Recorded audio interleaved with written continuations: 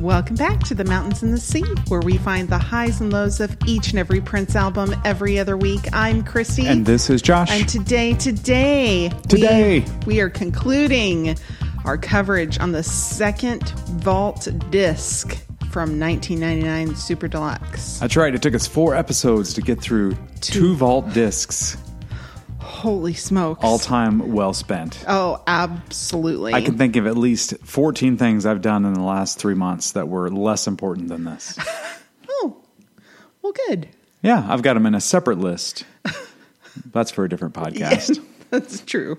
I would like to do some shout outs because we had a lot of people weigh in. Weigh in on what? On our controversy. There was no controversy. It was a matter of fact that I pointed out that many people disagree with. Okay. So we had a little disagreement on the last podcast about about whether it was or I know. In the chorus of the song that he's singing. Yes. Obviously, the name of the song is you know.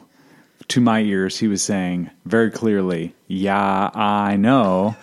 To others, including you, he's saying, yeah, you know, which I think is absurd. Okay. But that's my point of view. I would like to thank all the people who got in touch with us. Our friends on Facebook who voted in the poll. There was a poll that Christy set up, by the way. I didn't do anything nefarious. You saw it. You voted in both of them. I did see it, but candidates don't set up their own elections. You know what I mean? Well, who's going to do it? Did you call Vladimir? He could have set it up. So our friends on Facebook, 70% of them agreed with me that it's you, and 30% agreed with you that it's I.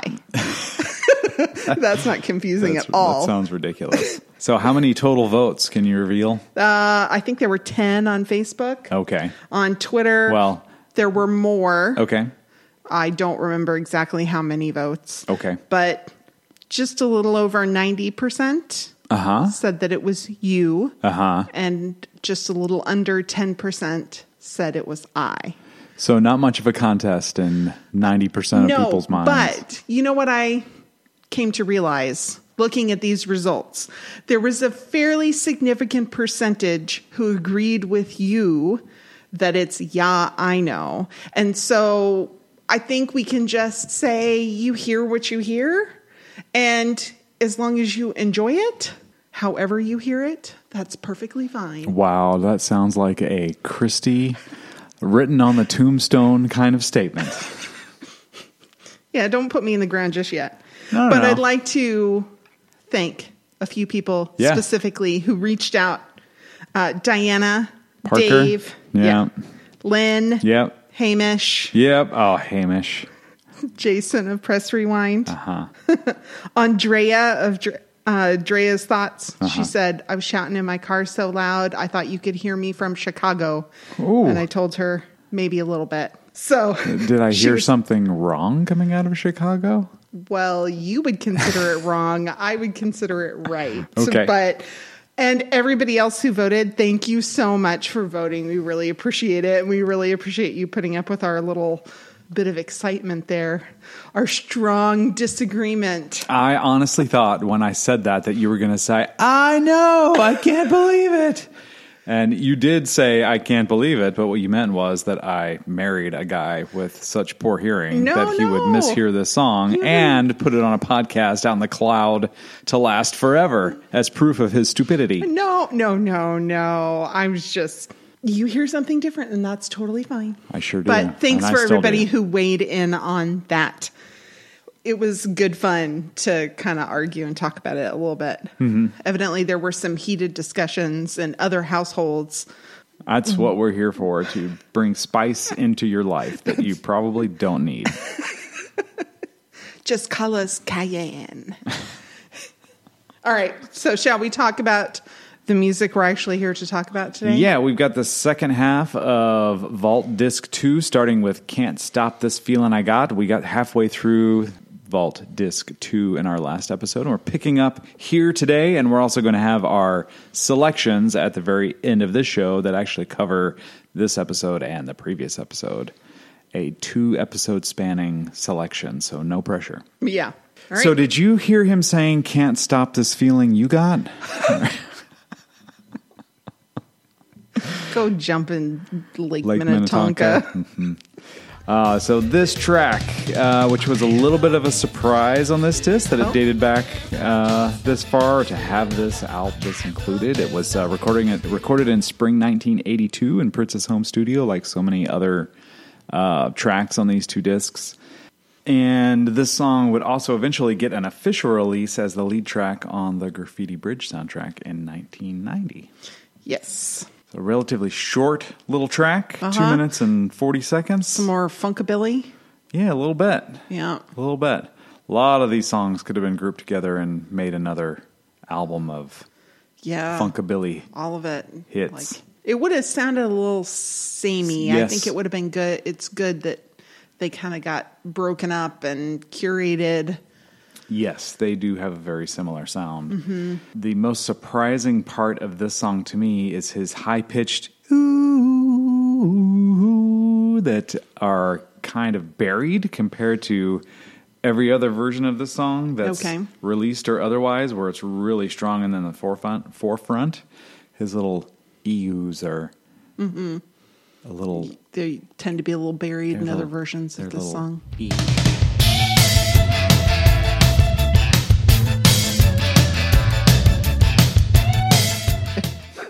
Little baby EUs. Aw, it's so cute. Yep. It's like Baby Yoda. It is. It also struck me that the keyboard part in the chorus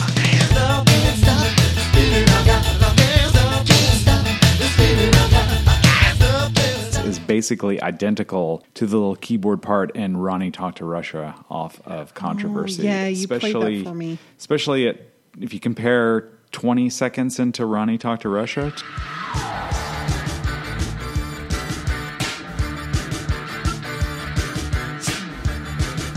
You've got yourself a case of "Can't Stop This Ronnie Talk to Russia I Got."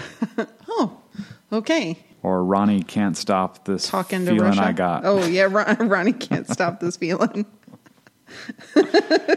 So I thought this was just a kind of a pretty happy song, not about going nuts like so many other songs on this disc are, but about being infatuated with a feeling of love and excitement. Mm-hmm. It's pretty joyous. Yeah, it's great. There's an interesting tempo change at like 1:25. Okay. Almost made me realize this was not quite finished. Oh, like I didn't notice that. Oh, okay. It was kind of just almost like a fumble, just a little bit of a change. Okay.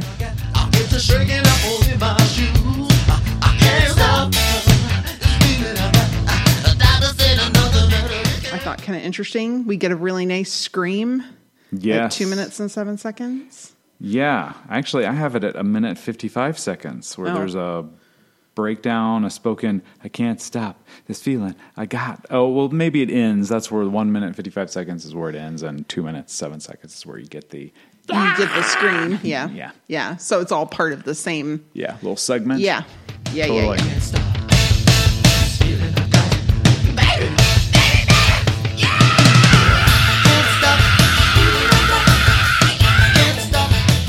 I thought I didn't hear or pick up on the tempo change that you're saying, but I thought that at 2 minutes and 40 seconds, it felt almost unfinished, like it's a detailed sketch. Yeah.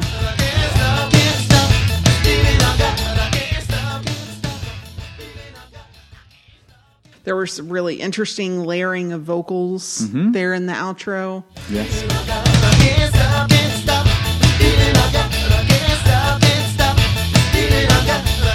And it's just short and sweet. Short and sweet.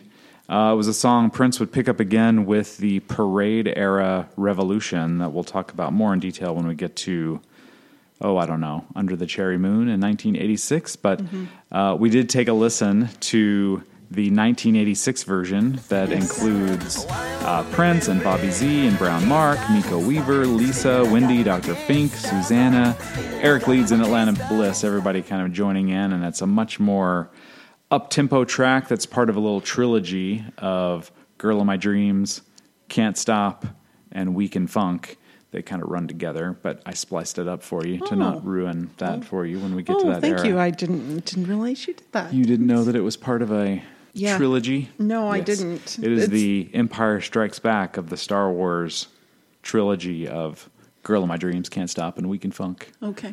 Part 2. Cool. This one's a little more pop than rockabilly. Mm-hmm. Very, very clean, faster. I agree. Much more upbeat. Yeah. Still get a great scream. Yes, you do.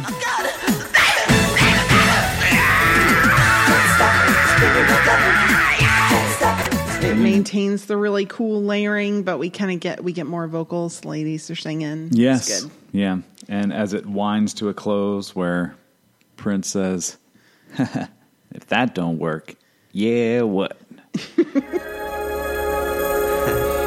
If that don't work, yeah, what? And then it rolls into Weekend Funk, which we did not listen to. But that 1986 version was the very first version of Can't Stop This Feeling I Got that I had ever heard. And again, one of the first Prince bootleg outtake studio tracks that I've ever gotten my hands on. So it's got a little special place in my heart. Cool. And then we also listened to the version that ended up on Graffiti Bridge. Right. Very different Yes. than, they were all unique. Fun to listen to these 3 takes of the song. This one from Graffiti Bridge, again, is all instruments and voices by Prince, much like the first version. Right. And there's like some movie stuff up at the top. There is. We have Graffiti Bridge is the sequel to Purple Rain, where Purple Rain starts with Let's Go Crazy, and there's the spoken Dearly Beloved. And Graffiti Bridge starts with Can't Stop, and it's Dear Dad. Yeah. Dear Dad, things didn't turn out quite like I wanted them to. Yeah. It becomes I thought that was kind of a cool, I'd never really thought of that before, where it's Dearly Beloved sounds like a sermon, and then... I thought it sounded like a wedding, but yeah. Oh, you thought it sounded like a wedding? Yeah, sure. But very much churchy. Mm-hmm. And then you think of Dear Dad. Is he really talking to his dad? Is he talking to God, the Holy Spirit? I thought that was kind of a neat parallel. And we'll cover that more when we get into Graffiti Bridge. But I thought that I'd forgotten that the Graffiti Bridge version has so many different lyric changes and try to tell me how to paint my palace. That ain't where it's at. Mm-hmm.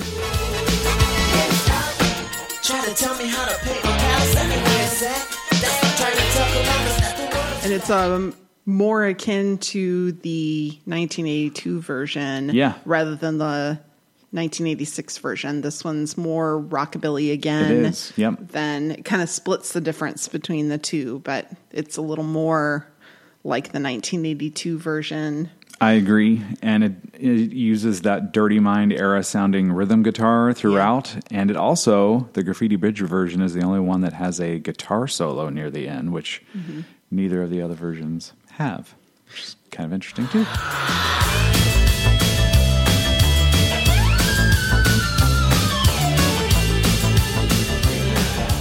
Did you notice in the lyrics at 3 minutes and 10 seconds? On the Graffiti Bridge version? On the Graffiti Bridge version.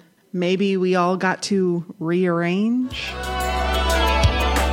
we all got to rearrange our brain. Yep.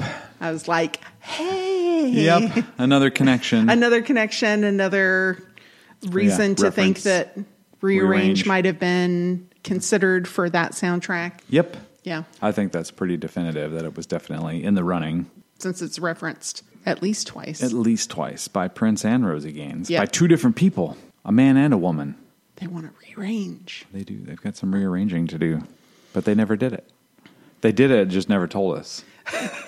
Like they moved the furniture around in your apartment, locked the door, and never let you in to see what happened.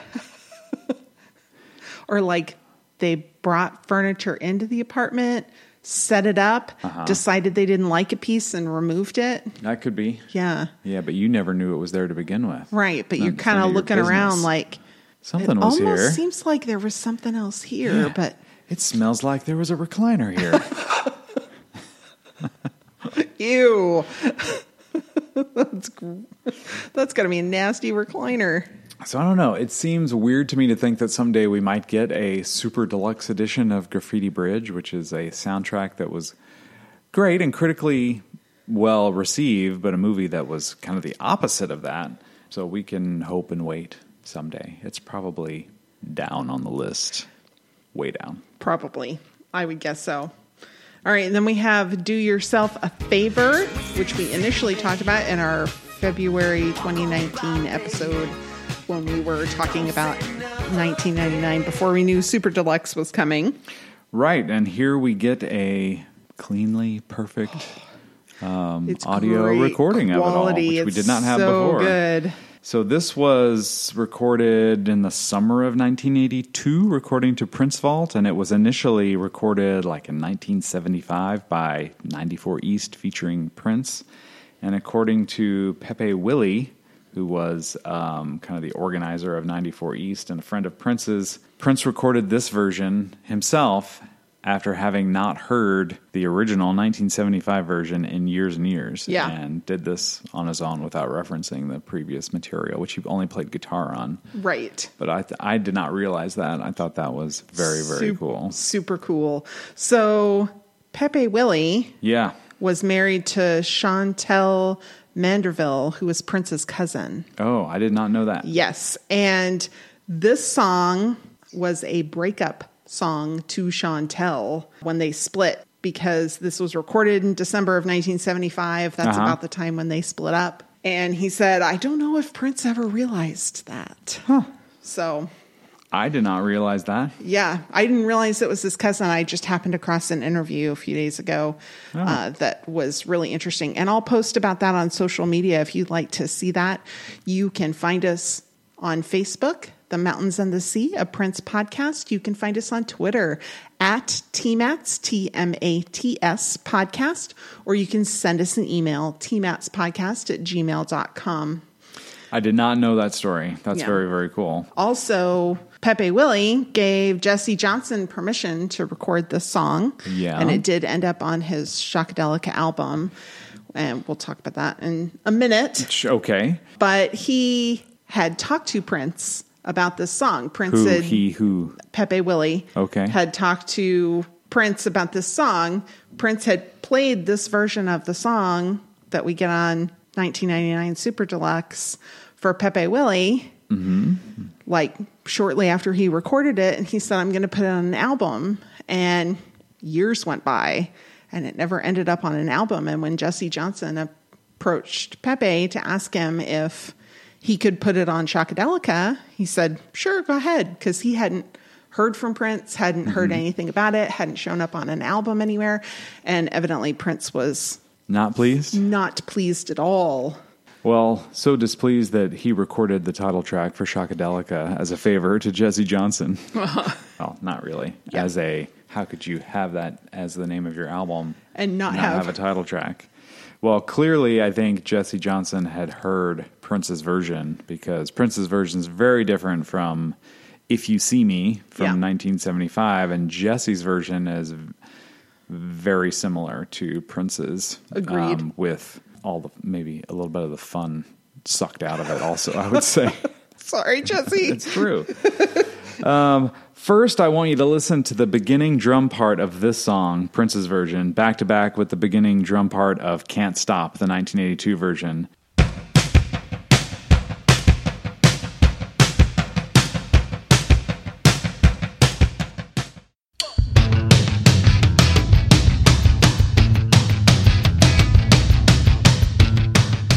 And they are very, very similar. No, okay. Nearly identical, despite how different both of these two songs are, but they're cut from the same cloth. I think that's what you were saying. Like, if you had an album of Do Yourself a Favor and Can't Stop This Feeling I Got and No Call You and some of the other funkabilly songs from these two vault discs, you would have a very consistent, but not an album that went many different places. Right. Right. So I think this is if it is a breakup song, like you said, it's a cutting one, but also has a little bit of fun in it too. Like, there's some humor. There's the just walk by me, don't even look at me. I'm doing fine. In fact, I'm doing better than I ever have before kind of thing, which is sort of a kiss off. But then there are funny moments, I think, even in all versions that make it Like, it's fine. It's over. Yeah, it's kind of like, I don't want to talk to you, but Yeah.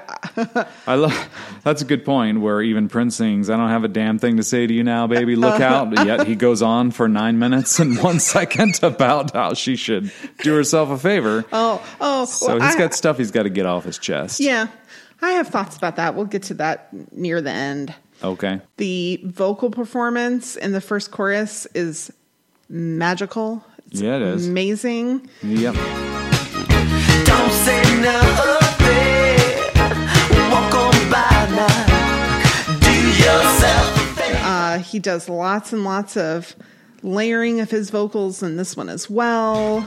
You didn't even try to understand just where I was coming from. There's really great use of stereo. Mm-hmm. He's got a high voice in Yep. the left channel, a Yeah. mid like in the right, and then the lowest version of his vocal performance is in both. It's just Yeah, the more you So listen, the delightful. more you pick up little guitar parts that are playing under different parts of the song that happen in one or both channels that are really fun. And then the keyboard and voice solo at like 3 minutes and 30 seconds where Prince is singing along with this keyboard part, and it's hard to tell the difference between his voice and the keyboards. it's amazing. It is. It It's truly just- is. Oh.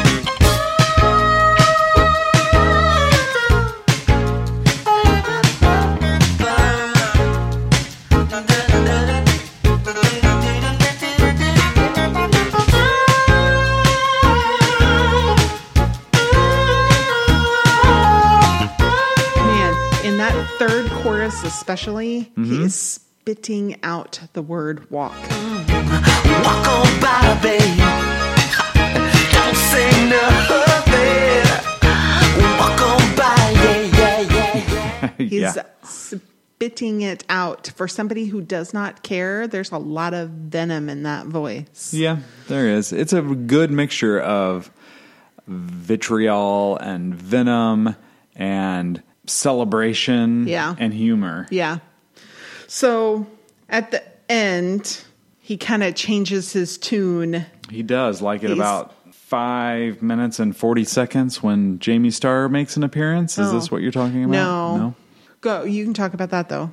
Oh, it's just where you can tell he's going into his Jamie Starr character at like 5 minutes and 48 seconds when he says, too sexy. Yeah. Too sexy. Lots of his own fun Prince speak. Somebody call up the colonel. I hear some chicken scratching. It's And very that's a little guitar part. like the cold coffee and cocaine from Piano on a Microphone. Yeah. Yes. Somebody call up the colonel. I hear some chicken scratching. Good God. Which I thought was super fun. No, at like 8 minutes and 38 seconds, Oh, you're way down the line. like way at the end, he starts saying, no, you're not crazy. I'm crazy. yeah. You're not crazy. I'm crazy. I'm the one that's crazy. You're not crazy. And to me, now that I've read this whole story about that it was a breakup song for Prince's cousin, I think Prince did know that it was a Okay. breakup song for his cousin. And this is him.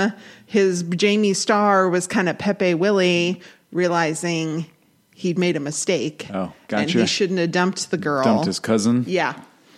It is borderline Bob Georgish, I thought, when he, starts telling her she's not crazy. I'm the one who's crazy. That's a $50 bill. When's the last time you seen one of them? And it's like a cleaner, less violent Bob George that Yeah. makes an appearance here. Yeah. And I know you appreciate when he has his $50 bill and you can kind of hear it there in The little crinkle. yes. It's fun. Let me talk to you. You hear that? That's a $50 bill. When's the last time you seen one of them?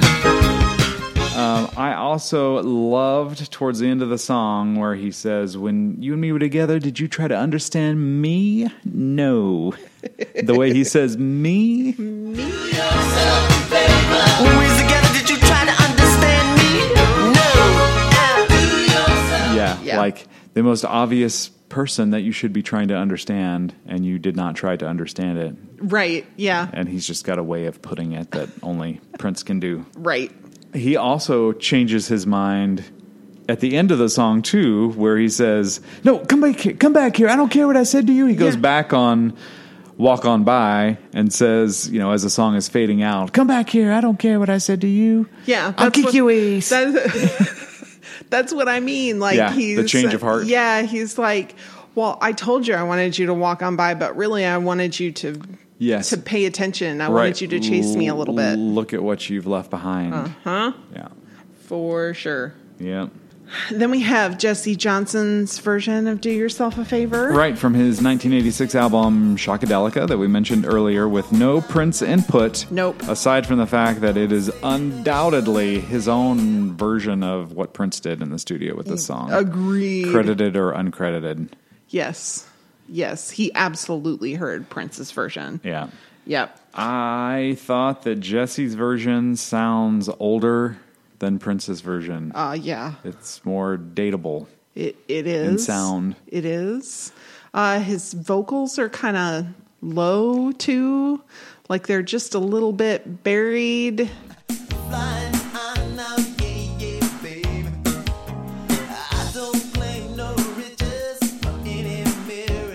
Yeah, I think the whole Shockadelica album is in bad need of a remaster. If you go and listen to it on streaming services, it's very kind of flat, which I think a lot of people prefer. Hey, turn it up. But it is definitely not a victim of the loudness wars of the 1990s with mixes. It is very quietly mixed, I guess. Yeah, and I just wish the vocals had been up a little more. Yeah. Yeah, just so that you didn't have to strain to hear them almost at points. Yep. So when I initially, and I've heard Jesse's version of this a million times, but when we started listening to it here, initially my reaction was, gosh, it's just a little bit boring. It doesn't really go in places, but on every listen, I started liking it more. There's a lot of stuff going on in the song. It doesn't go as many different directions and lacks that spoken word part that's so fun at the end of Prince's version. Right. Which I think only Prince could have pulled off anyway. So Jesse was probably right to just make this a simple, single-length song at under 4 minutes and call it good. Yeah. Well, and he did have some of the riffing. It did lack a little of the biting humor of Prince's version, but you might as well pack your bags and get the hell on down the road. Yep. Yep. You might as well pack your bags and get the hell on down the road, 'cause I'm doing fine. Just off you go. Yeah, I mean, for Prince, who had pushed barriers as far as vulgar language goes on his albums, this is surprisingly reserved, where it's just hell and ace. Yeah. And how was that? Hell and ace. He was reserved in his, he could have been a lot uglier. Yeah. I guess is what I'm much saying. appreciated that he was not uglier. Yeah. Jesse's version had some background singers and instruments in separate channels. Yeah. And I thought some of that was kind of interesting. Me too. Like I said, the more I listened to Jesse's version, the more I appreciated it. Yeah.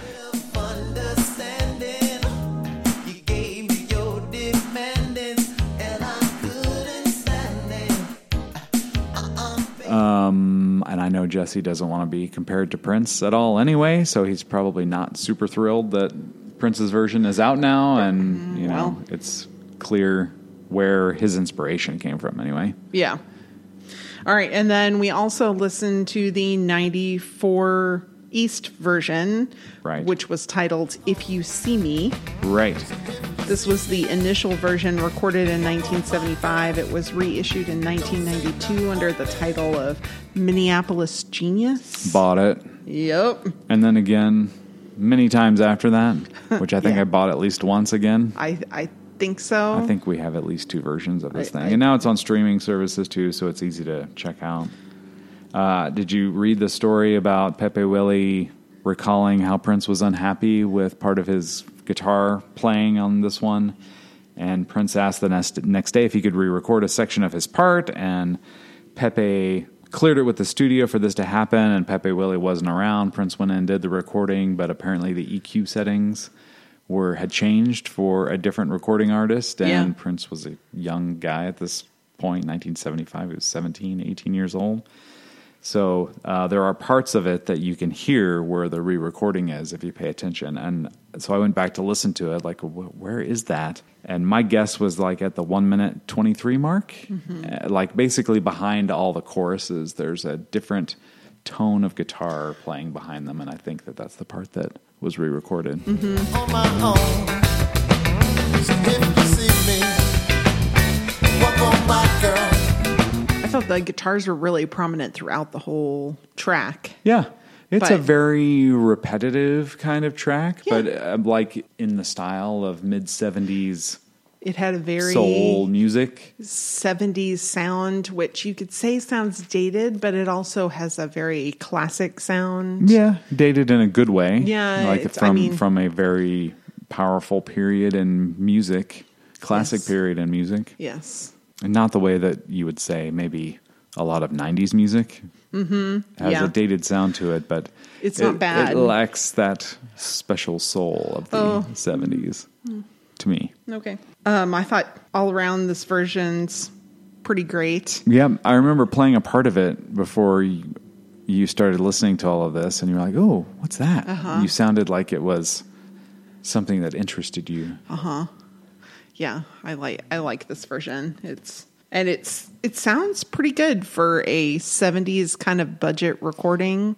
For sure. Actually, the it's- entire collection of music by 94 East, whichever one you decide to check out, is it's similar sounding to this, and it was Yeah. never really an album. I mean, somebody compiled these things and put them in a collection, so they're together. But it's a neat glimpse into some of the first recorded music in Prince's career in the studio. Yeah, it's really neat. And man, just realizing that Prince hadn't really heard this for quite some time when he Yeah. recorded his own version. His mind was a steel trap. It It's was, amazing. because I thought, when I was 17 and 18 and did something, and then 6 years later when I was 23, 24, would I remember it enough to craft something that was even better, an improvement on it? And it just kind of shows his growth from late 70s to 82. He was a changed person. Yeah. Pretty amazing. All right. Then we have Don't Let Him Fool Ya. Right. I always think that you could also call this one Hey, Hey, Hey, Hey, Hey, Hey, Hey, Hey, Hey. Yeah. 9 of them. I counted. 9 Hays. 9 Hays. Okay. This was found in the vault in a box with the date June 28th, 1985 written on it. And while Right. they're certain it was recorded in 1982, they think it might have been worked on again in 1985. I think so too. I think along with like Teacher and Can't Stop, a lot of these things that he recorded that he just stashed away for later use came forth with the Revolution to try to improve them or see if they would fit on an album somewhere. Makes sense to me. When I first started listening to this, I was like, what does this sound like at the beginning of the song? Like, this sounds like something, and I probably spent a week trying to figure out what does this sound like, and it wasn't even a Prince song that I thought Okay. it sounded like. And I finally figured it out a few days ago, and I'm here to tell you that Don't Let Him Fool You, like at 19 seconds,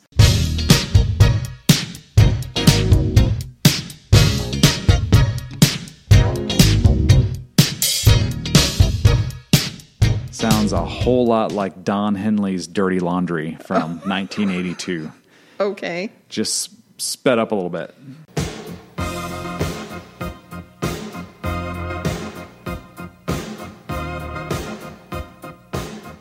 Okay. Drums and this little keyboard echoey part, and like I really expected Prince to say, kick 'em when they're up, kick 'em when they're down, kick 'em when they're up, kick 'em all around.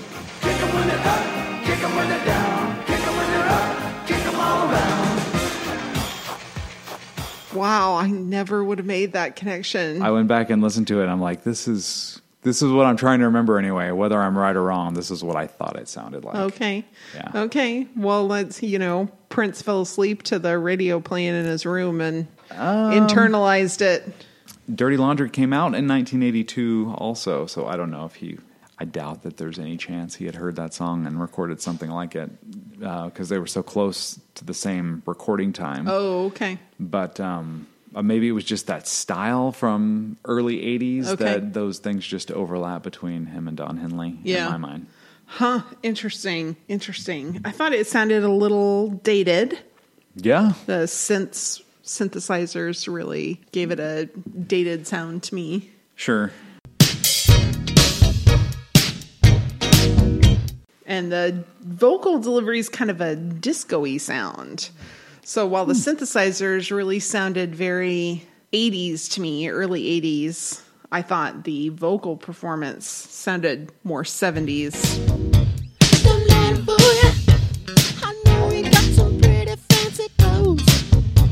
I can see that. I don't know if it's just because I've listened to it so much that an album like Purple Rain to me sounds timeless. Yeah. There's so much of it that sounds timeless. Like I don't listen to Purple Rain, the song, and think, oh, that sounds like music from the 80s. Yeah. 1999 maybe has a little bit of that datedness to me, that it sounds like, well, really that sounds like the sound that Prince built that others fell behind. Right. Yeah, this one it does not fit on, like with a 1999 type of sound, and it certainly is not a Purple Rain kind of song either. No, that's why it didn't find a home. It didn't. I did like, though, that even though it sounds dated, a lot of the same things we associate with wealth or the aura of wealth are in the song, like driving a big old Cadillac. I mean, today it would be, an Escalade? Yeah. Back then it was probably a four-door boat of a sedan. Uh-huh. No, we got a big old Cadillac. Don't let it fool ya. Pretty soon you'll have to take it back.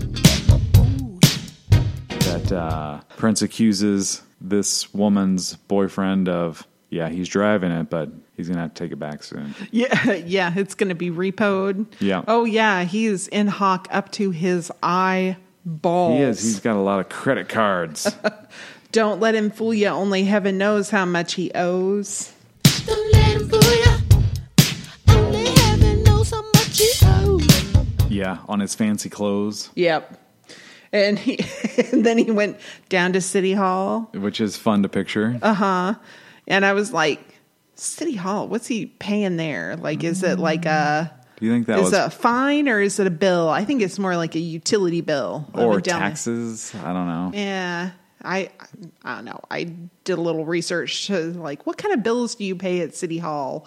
And Or did you 40 years ago? Well, I still drive our utility bill over to the city because it's on my way other places. Okay.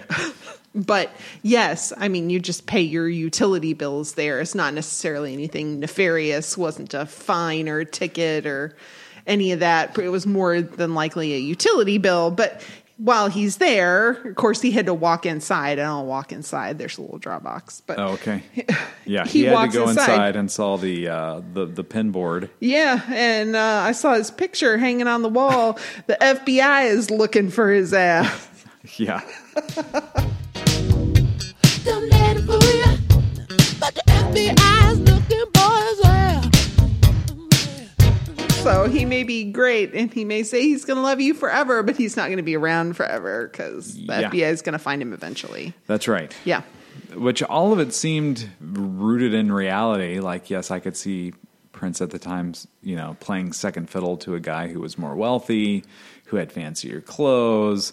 But then the part about seeing that he was wanted by the FBI might be a little bit of a stretch. Because if I was Prince, I'd be like, I want to pay my girlfriend's bill. And by the way, I know this guy on the wall here. I can tell you where he is. Why wouldn't he have done that? Or maybe Prince isn't a snitch. That's right. Snitches get stitches, so he didn't want any stitches on his pretty face. He minded his own business. That's right.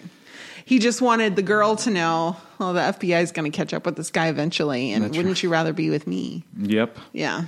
It does get a little repetitive, but it's a fun song. Yeah. He does a bunch of different deliveries of hey, hey, hey, hey, hey, hey, hey, hey, hey, whether it be screaming or falsetto or kind of under his breath. Yeah. Don't let him fool ya.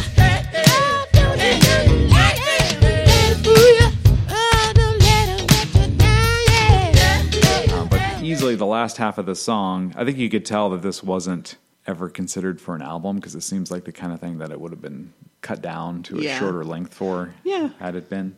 Yeah. But I do enjoy it. I think it's fun. Yeah, I think the long jam of music at the end sounded more funk than disco, whereas there was a little like disco and 80s vibes early in the song, then it just kind of evolved, changed into was, more funky. Prince, the multi-instrumentalist, just taking it other places, especially when he says about midway through the song, break it on down. And there's just kind of a quiet part of the song, and you're like, wow, this guy's playing drums and guitar and the keyboards and bass guitar and singing and kind of doing it all on his own in his own little home studio. Right. Pretty amazing. Yeah.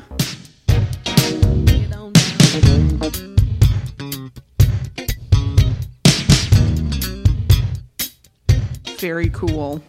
All right. Well, now that we've talked about that, let's take a little break. We'll be back in just a moment with Teacher. Was A Quiet Place inspired by Signs, It Comes at Night, and War for the Planet of the Apes? Was Ready Player One influenced by Avatar, Wreck-It Ralph, and The Last Starfighter? Is The Hurricane Heist more influenced by Sharknado or Geostorm? These are the kinds of questions my guest co-hosts and I discuss on my podcast, Piecing It Together. Every week, we look at a new movie and try to figure out what other movies inspired it. Whether it's the story, the character development, tone, or even use of music. Every movie was influenced by something that came before, and we want to figure out what. Check out Piecing It Together on your favorite podcast app or check us out on piecingpod.com. You can also follow us on social media at piecingpod. Piecing It Together is a part of the All Points West podcast network. Lils and Patrick are two local musicians from the New England area whose minimal accomplishments have left them thoroughly unqualified to judge bands and artists who have been more successful than they ever could be. And yet, their passion for bad music persists on Jukebox Zeros, the podcast that takes a retrospective look at the worst albums of all time. From The Shags to Attila, from Cyberpunk to Scream. If there's a band that has an album they're ashamed of, Lils and Patrick will be there. Share their love on Jukebox Zeros, now on the Zero Science Network, and wherever podcasts may be found.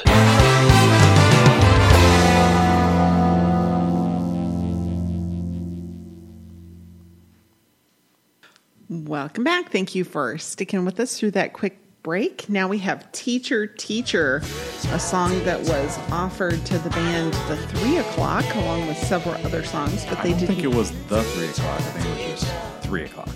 Everything I read said it was The 3 O'Clock. Well, we'll pull out the CD and we'll just see about that. Oh, you have it? Yeah, I have it. Okay. Well, 3 O'Clock or The 3 O'Clock, it was a band. All right. I see our next poll. I have no skin in this game. That's fine. 3 o'clock, whatever. All right. This was part of an 80s music scene in Los Angeles called the Paisley Underground, which was not started by Prince. It had its roots in psychedelica and guitar and rich vocal harmonizing that they borrowed from the 1960s rock.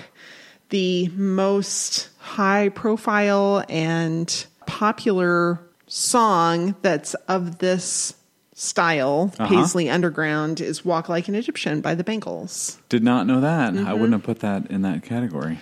Yes. All right.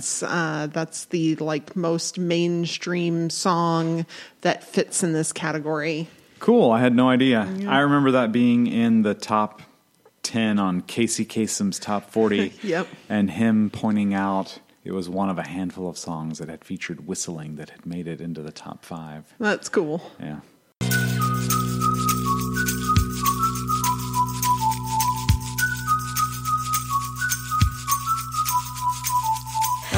I think that this totally fits in with that kind of style, thinking about those kinds of songs and that fit into that category. This is definitely... Yeah, I can see that. Fits in there. Sure. Yeah. I could definitely see that. So Prince recorded it in spring of 1982, like so many of these other tracks.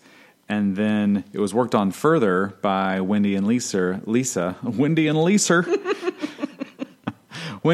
worked on it further in 1986 and added their own vocals and a sitar and some other instrumentation. The drums are a little different. It's got like a harpsichord beginning to the track, which is different too. So we've got two different versions that we can talk about here.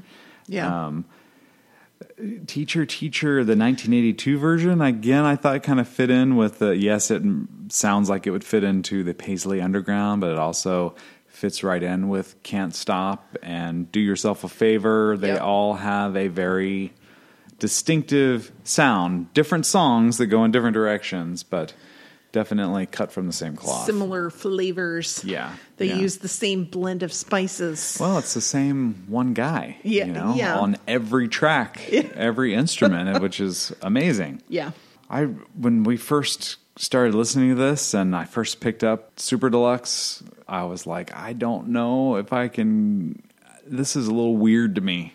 Oh, yeah. Well, okay. The lyrics, I mean. Yeah. So I was confused if it was really a teacher. Right. Okay. Because Or- the verses, it kind of sounds like it's a more experienced sexual partner Yes. that they're not really into, but they Yes. kind of want to do it because they know they're going to learn some stuff. That's exactly where I ended up and how I found my peace with Teacher. Well, but then there's, I don't want to get an A. There's Well- got to be a better way, which seems like almost like an exploitative educator. A little bit. So- but then I also thought, well, we'll talk about how well you did afterwards as we Yeah. smoke our cigarettes. Teacher, I don't wanna get an A. Teacher, there's gotta be a better way. There's a phone sex reference. Yeah, there is. You can cry me a river, still I don't deliver. I can do it on the phone. Teacher, Here, the phone sex is a fine alternative Right. because he doesn't care about this partner. Whereas in If It'll Make You Happy, it was a poor substitute because he was so intently desiring to be close to that person that it was a poor alternative. Here is like, I don't deliver. Right. Wouldn't do it over the phone. I also, that part you're talking about where he says, well, you can cry me a river. It's why I don't deliver. We have to do it on the phone. Reminds me of his screams in Party Up. And also a little bit of Sister. So this to me was like a merging of Sister and Party Up, and also a little bit of the song Vagina also. At a minute and 24 seconds, there's some hand claps. Okay.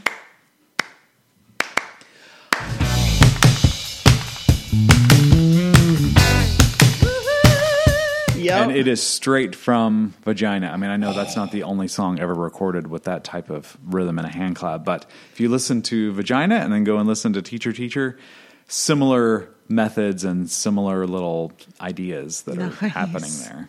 Nice.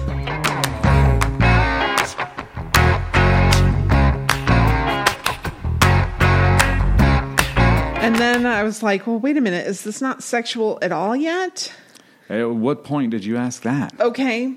Because a minute and 56. Mm-hmm. Honey, I can't let you use my body the same way you use my mind. honey, I can't let you use my body the same way you use my mind. Teacher, And I'm like, I don't know what is happening here. I think this reminded me of Space, where he compares the hand and mind. Mm-hmm. I guess I don't have any more to say.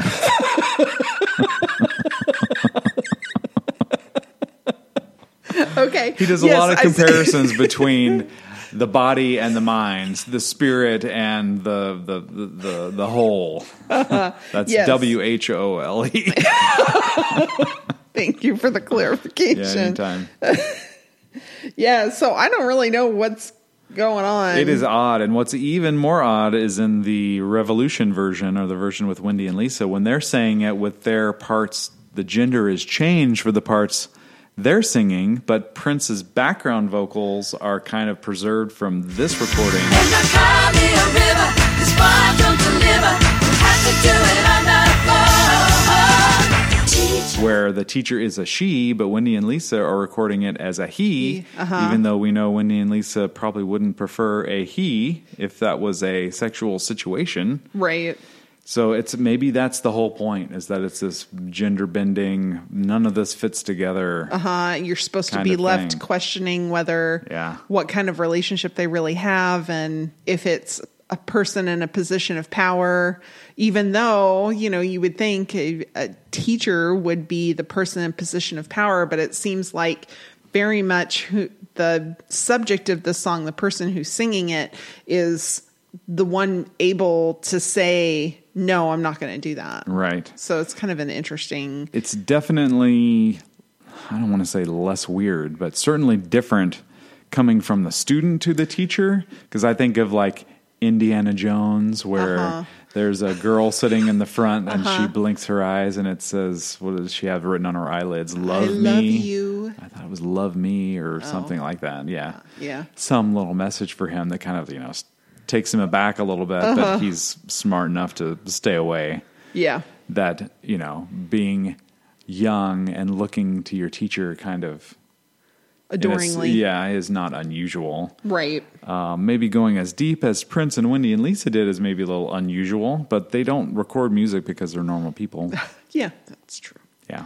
That's true. There is some like guitar and vocalizing that's really pretty and funky. Yeah. Which I really appreciated. So I could be baffled by the lyrics and still really appreciate.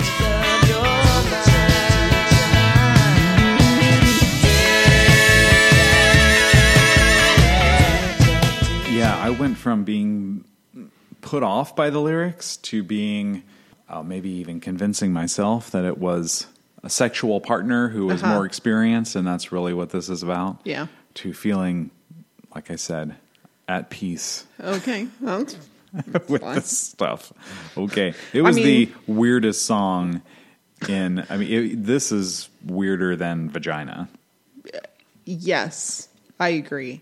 I didn't think Vagina was all that weird. I thought it was... Well, it's a song about a unique person that you don't see every day, and so there aren't that many songs about it, certainly not in 1982. Right, yes. So that's what made it different.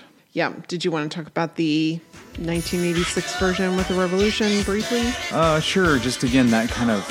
What would you call the little keyboard? I called it tinkling. Tinkling? Mm-hmm. I say harpsichord or some kind of keyboard that intros the song. And the drums are different. Mm-hmm. And we've got Wendy and Lisa saying, "Let me tell you, honey, I'm just a young boy, but don't think I know it ain't love." And they sing it as, "I'm just a young girl." Mm-hmm. But you also hear Prince in the background saying, "Boy." Yeah. Let me tell you, honey, I'm just a young girl. Don't think I know it enough. Teacher. It became more mixed up in their version. Usually, I would say, almost without exception, any song that Wendy and Lisa touch that might have been recorded earlier, they improve upon. Mm-hmm. I don't know what it is about this one in particular that makes me feel like I kind of prefer Prince's original version because the weirdness is more singular. Okay. And I can get it if it's just a person singing like this, and perhaps it's to a sexual partner who's more experienced. But what do you make of it when it's two women and a man singing it, and they're each singing it almost singularly, but together? It struck me as real strange. It's a predator. They're all singing to the same predator. I don't want to say predator because this is them. Like, they're open to it, right? They're inviting it. But I just wasn't quite a fan of Wendy and Lisa's vocals put on top of this thing. Didn't sit with me very well. Prince's vocals sound a little more pained in this version to me. Did you not think they were the same? I know you getting on me. You got no one love. I felt like it was the same vocal track of Prince's, that he did not re-sing it. Oh, I don't know, but maybe it's just because the music is more bubbly, and just like all of these Revolution versions of songs, that it's a little bit more bubbly. So maybe that gave the vocals that were already there a different sound. Could be. But go back and listen to, there are parts of Teacher, Teacher, even Prince is singing in kind of a falsetto, screamy voice that also sounds a little like he sang vagina. Okay, yeah. And those parts in the Revolution version, the Wendy and Lisa updated version, sound identical to me. Okay. So you can test me on that. Then there's jungle sounds. Jungle sounds? Where are the jungle sounds? Like a minute and a half. Huh. There's like monkey jungle sounds.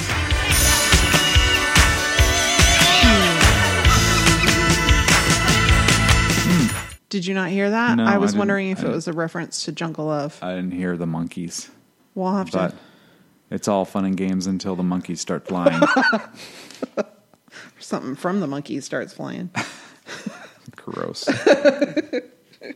All right. And then the final song that we have, a demo of Lady Cab Driver, I Want to Be Your Lover, Head, and Little Red Corvette all mashed up. A tour guide demo. Right, that Prince recorded himself in the studio for the Revolution to Learn for this kind of 4-song mashup. Mm-hmm. I was really excited to hear this. A lot of people I saw online, saying I'm kind of disappointed we didn't get another studio track or two unreleased at this period. But this is a big part of the Prince experience, is how these songs are rearranged and put together for touring. Mm-hmm. And we've never gotten an official release like this, which I thought was really a cool thing to include. So I was thrilled to get to experience this one. Yeah. I found it interesting, too, that, obviously there's a lot of work and love that he put into mashing these things together, recording it, probably practicing it. And it was only played once live in Lakeland, Florida on February 1st, 1983 was the only time that it's known that it was ever played. Right. I'm like, That's wow. pretty cool. Yeah, maybe you heard it live and, oh, no, let's do it a different way. Maybe. Yeah. Who knows? Who knows? Or that was near the end of the tour also, so Yeah. who knows? But I completely love the instrumental beginning to this, which is Lady Cab Driver, like the end of Lady Cab Driver, because I've always loved the drums in Lady Cab Driver to begin with, which, as we know now, was inspired by Rearrange, which is another great reason to put it on this set. So we get a little bit of synthesizers and drums and bass of Lady Cab Driver, and if you don't appreciate that in the studio track, you can listen to this and hear these little pieces pulled apart a little bit more, and you can pick them out, and cool. It's a very fun listen. Until we get to 1 minute and 3 seconds, and he abruptly starts singing I Want to Be Your Lover in my most favorite way.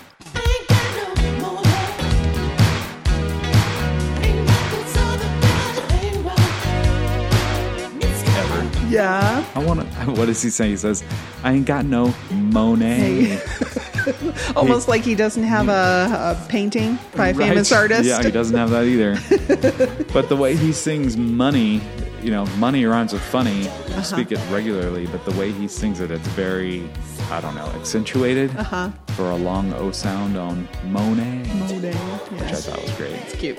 So we get the entire first verse of I Want to Be Your Lover with Prince singing lead and background vocals, but you can kind of tell that his background vocals imitates how his band sounds. Mm-hmm. He's not trying to sing it like him. He's trying to sing it like how he knows they can and will sing it. Right. Yeah, I know you can sing it like this. This is how I would like you to do it. Right. Yeah, that's pretty cool. So this is really one of the first Prince mega mixes that we've got on record. So we've covered the Purple Medley. Right. And which includes some of these tracks even. And this is just 7 minutes of him. Let's have some fun with these and not get bored with them in concert. Very cool. I thought the way he delivers the parts of Head here was very Cold Coffee and Cocaine Jamie sounding. Starr. Jamie Starr sort of. Yeah, look out. Yeah. Yeah, because he doesn't sing any of Head. He just says at 2 minutes and 3 seconds, give me some head on the 2, baby. Because the synthesizer part of Head does start on the 2, which is really cool. It is very cool. You should also pay close attention to the bass guitar in this part of Head, which criminally we only get about 16 seconds of Head and no lyrics. Mm-hmm. And then Little Red Corvette starts at about 2 minutes and 19 seconds. Yep. So like well over half of this mashup is Little Red Corvette, but there's no singing, and at one point keyboards and synthesizers take the place of Prince singing in Little Red Corvette. Yeah. So it's really like a 5-minute instrumental version of Little Red Corvette live. With some other stuff thrown in. With some other stuff at the beginning. Yeah. I like the little shuffly sounds. Yeah, they're like little... I know they're like little eggs with rice or beans in them. shakers. They're little shakers, but I kind of pictured sandpaper for some reason. A little bit. It's also kind of that spaceshipy air pressure release sound that really made up 1999. Yeah. When we covered the Purple Medley and we talked about Little Red Corvette, that's the part that was not included. We get like these bongos or percussion parts, but none of the shakers or kind of sound effects that make Little Red Corvette. And we get them here, though. Yeah. It's very cool. Yeah. And the stereo is used really well towards the end of this, too. I thought it was really good. The only part that I thought was maybe a little overdone was the ending. It's a pretty overdone, dramatic ending, which maybe seeing Prince live and he's probably sliding down a fireman's pole and doing the splits. Jumping off pianos. The drama here at the end might have made more sense in a live concert, but it seemed a little over the top of an ending to me. In concert, I'm sure it was exactly what it needed. Yeah. All right. So, are we ready to make some selections? Here we are. We got to pick a sea, a time capsule, and a mountain for the entire 2 episodes. the entire Vault Disc 2. Yes, of 1999 Super Deluxe. We choose these 3 things: a time capsule, something that exemplifies the time period at which it was recorded or when it was released. Right. We choose a C, not that it's bad, though it could be bad, but good luck finding something truly terrible here. But it's just the thing that we liked the least. And then the mountain, what spoke to us the most. These are my rules, so I go first. All right, let's hear it. All right, my time capsule. Well, since I went with the rockabilly sounds for the first disc, I wanted to do something a little different here. So I really thought that the Paisley Underground sound of Teacher Teacher and how like early mid 80s that sounded, that was my time capsule. That's a great selection, especially based on your description of that movement and music. That makes a lot of sense. For me, the time capsule is Moonbeam Levels. It was this kind of sought after, one of the many holy grails that actually got included on the set, but it had seen release as part of the Forever Greatest Hits compilation, and then it appears in its rightful place on 1999 Super Deluxe on Vault Disc 2. So to me, Moonbeam Levels kind of is this, it encompasses everything that's good about unreleased Prince music and how it could have worked on an album like 1999 but got held off and never officially released until after he was gone. Yeah. Fair. Super cool. All right, the C. Good luck. I think that because there were a bunch of basically finished versions of these songs done by the Revolution, I think that my C is that they didn't get released. I thought that they were, by and large, really fun versions of these songs that could have made a really cool Revolution album. Yeah. So there was Can't Stop This Feeling I Got, Teacher Teacher. Yeah. As Prince said in the 90s, free the music. Yeah.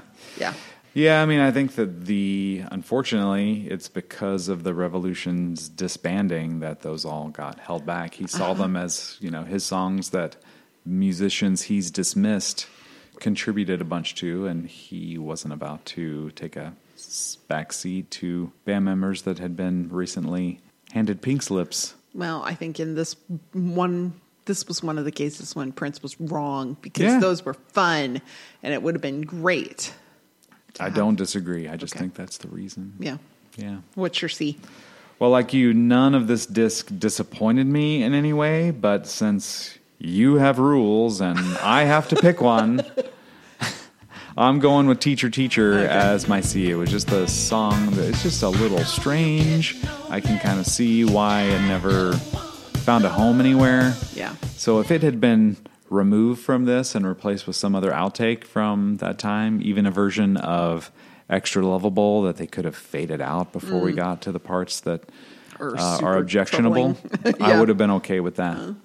So I'll say Teacher, Teacher, and then also the 1986 version I don't think is an improvement on it at all. It's, great to have, but is it something that the world needs to hear? Not necessarily. Yeah. And then The Mountain. Good All luck right. again. Well, I really loved Yeah, You Know. And if we had chosen selections last for each episode, half? for each half, Yeah. that it would have definitely been Yeah, You Know. I just loved how it was an unusual subject matter and the new wave style was super, super fun. Mm-hmm. But my mountain is Prince's version of Do Yourself a Favor, just because it was so well done, so well delivered, and I love the twist at the end, and that it's so long that he's like, I don't have anything to say to you, go on, and he goes on for so long, and then right at the end of that version, as it's fading out, he's calling her back. Right. And it's such a fun kind of middle finger to Pepe Willie for dumping his cousin. Yeah. Nice choice. The picking a mountain is also tough. Yeah. Because there are some essential Prince outtakes on this disc to me, those being Possessed, Purple Music, Moonbeam Levels, and Do Yourself a Favor.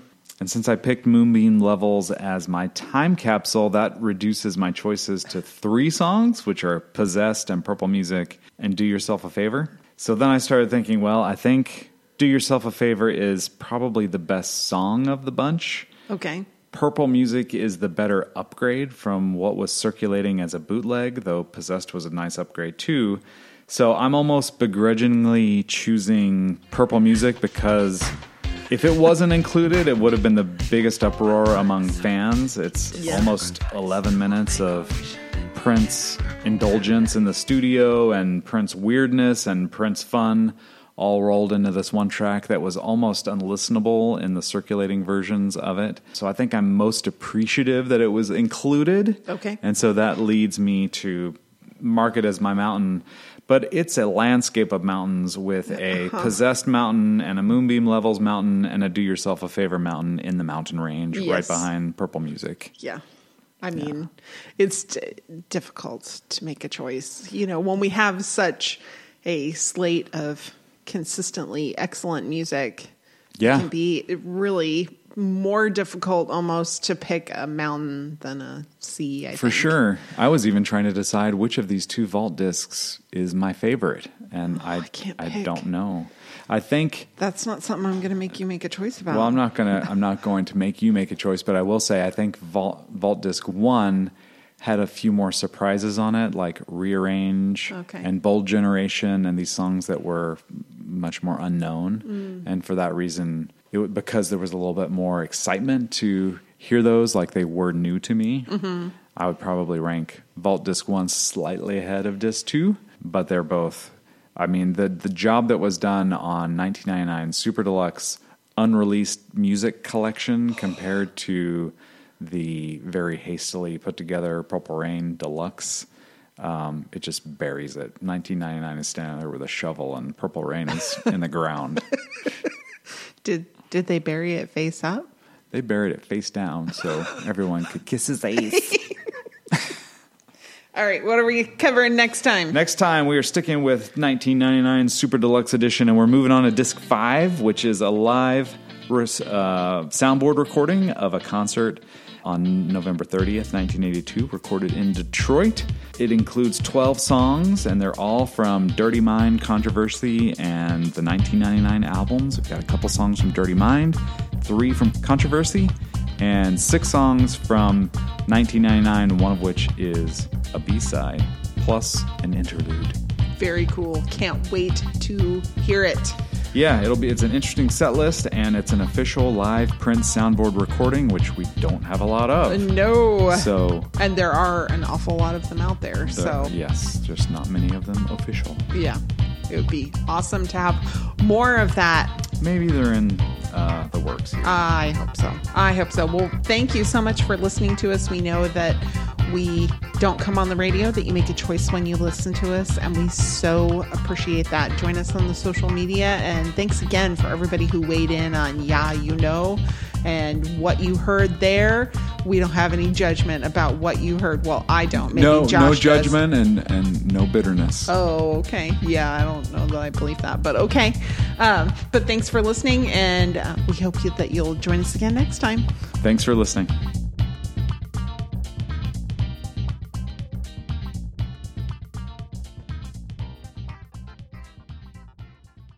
I'm Christy. And I'm Jackie. And we are Killer Fun. We explore the intersection of crime and entertainment every other week. For as long as people have been communicating, they have been talking about who did what to whom, and is that socially acceptable? Because the boundaries of society, crime, and entertainment have always gone hand in hand. The more salacious, or weird, the better. From books and movies to television shows and games, we look at how life and art imitate and inform one another. And we can't get together and not laugh. So let's face it, there's going to be laughing. Killer Fun is available anywhere you listen to podcasts, so join us.